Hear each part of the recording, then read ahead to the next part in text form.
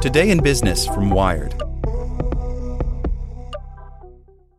The Science of Scaling, hosted by Mark Roberge, is brought to you by the HubSpot Podcast Network, the audio destination for business professionals. Each week, Mark Roberge, founding CRO at HubSpot CRO, senior lecturer at Harvard Business School, and co-founder of Stage 2 Capital, sits down with the most successful sales leaders in tech to learn the secrets, strategies, and tactics to scaling your company's growth. I like the episode with the founder of Aircall on how to go from handling your own sales to scaling a sales team. It has great advice for entrepreneurs. Listen to The Science of Scaling wherever you get your podcasts. Whether you're trying to grow your business, newsletter, YouTube channel, or just want to know what's happening at the cutting edge of the world of marketing, search for Marketing Against the Grain in your favorite podcast app. Welcome to the spoken edition of Wired. Fighting a wildfire in Texas, building a network to connect 40 million people to the internet, cutting pollution with chainsaws. Hear Chubb customers tell their stories at chubb.com/podcast. And stay tuned after the show to hear how a burst pipe in a family's house led to an adventure. Accused VC sends same sorry sexual harassment email to critics by Natasha Tiku. Justin Koldbeck, whose venture firm collapsed after 6 women came forward with allegations of sexual harassment in June, says he's trying to make amends. His efforts have included handwritten notes to his accusers and others to whom he now thinks he may have acted improperly, as well as emails to women who've been critical of him in the media. But some recipients of Koldbeck's apology emails are not convinced. They believe the disgraced investor is exploiting the public discussion around sexual harassment to recast himself as an ally.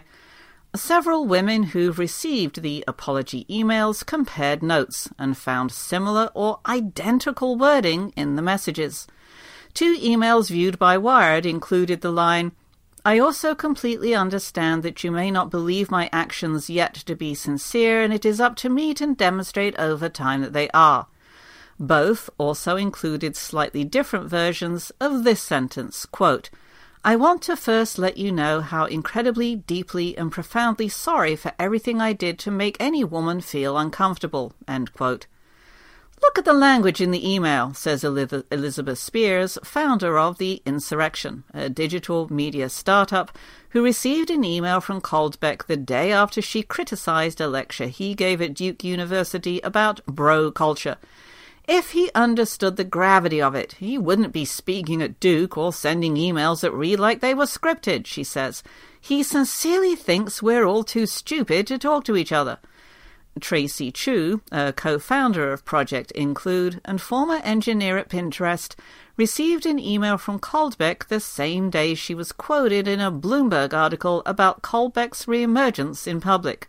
Chu found the email almost plausibly repentant, but suspected it was written by a crisis communications firm. She has the same suspicion about the apology Koldbeck wrote in June, after the information revealed the series of harassment allegations that began when he worked at Lightspeed Ventures. Sarah Lacey, who critiqued Koldbeck on her tech blog Pando, received a similar letter. Chu wasn't surprised to find that other women had been sent nearly the same email. "He has never seemed sincere about wanting to improve and make amends," she said. Koldbeck says he wrote the emails himself with help from friends and has not hired any public relations help beyond the company retained by Binary Capital, his now defunct investment firm. Koldbeck says he sent the handwritten notes to his accusers via FedEx. "As you might imagine, I am very reluctant to reach out to them directly because I certainly don't want them to feel uncomfortable or in any way triggered by my reaching out," he says. Entrepreneur and investor Susan Wu, who told the New York Times that she was propositioned by Koldbeck while fundraising, and says that Koldbeck has not reached out to her. The sad thing about the Justin Koldbeck emails is that he is mailing all of these random emails to somehow win support or forgiveness, but he hasn't yet reached out to all the actual women who accused him, including me, she says. Those women had accused him of groping one of them under a table, making sexual propositions, and sending inappropriate text messages while they were seeking funding or advice from his investment firm. A different former employee has sued Binary Capital and Coldbeck, claiming that Coldbeck threatened her to silence complaints about inappropriate behavior in the workplace. Coldbeck says he also sent handwritten apology letters to women who did not come forward, but whom, upon reflection, I felt I owed apologies. Coldbeck says the emails to women like Spears and Chu are part of his efforts to learn about these issues from experts. He estimates that he has sent 25 to 30 unsolicited emails to people who have expressed public interest and a passion for this space. Coldbeck says he wasn't aware that some recipients did not welcome his messages and used the same language in multiple emails because he was contacting people he did not know.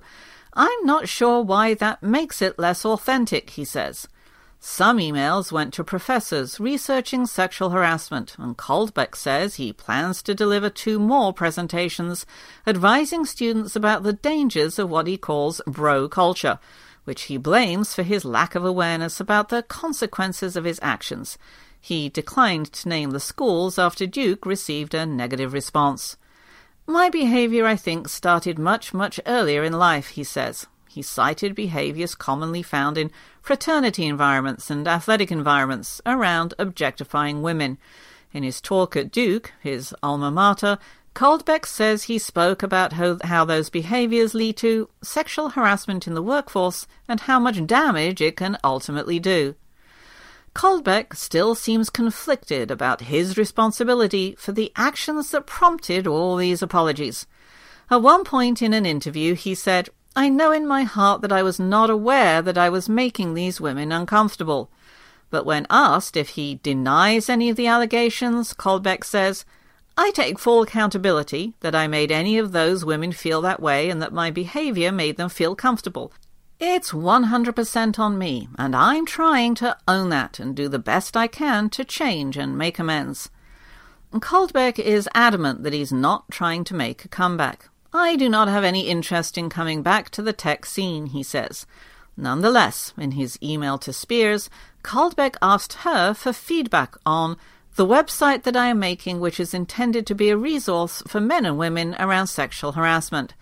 Spears says it reminds her of Jordan Belfort, author of The Wolf of Wall Street. His whole switch is, "I'll teach you how to avoid people like me."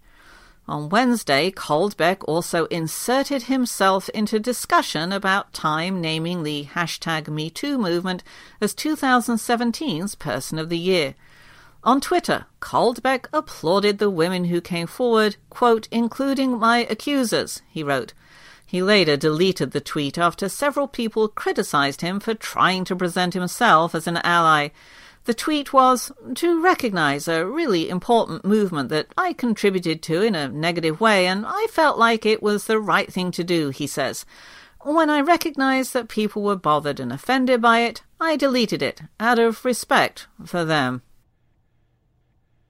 This podcast was made possible by Chubb. Hear how a burst pipe in a family's house led to an adventure. Right now. We walk inside and it's raining. Our home was ruined. We couldn't live there. Our first concern was the kids. This was going to be hard on them. Chubb got us a place to stay in the same school district. Otherwise, it could have been a nightmare. Chubb turned a disaster into an adventure for our kids. And no one missed a day of school? Hear more stories at chubb.com/podcast. Want to learn how you can make smarter decisions with your money? Well, I've got the podcast for you. I'm Sean Piles, and I host NerdWallet's Smart Money Podcast. Our show features our team of nerds, personal finance experts in credit cards, banking, investing, and more. And they'll help you make the most of your money while cutting through the clutter and misinformation in today's world of personal finance. You'll get clarity on strategies to help you build your wealth, invest wisely, shop for financial products, and plan for major life events. Listen to NerdWallet's Smart Money Podcast wherever you get your podcasts.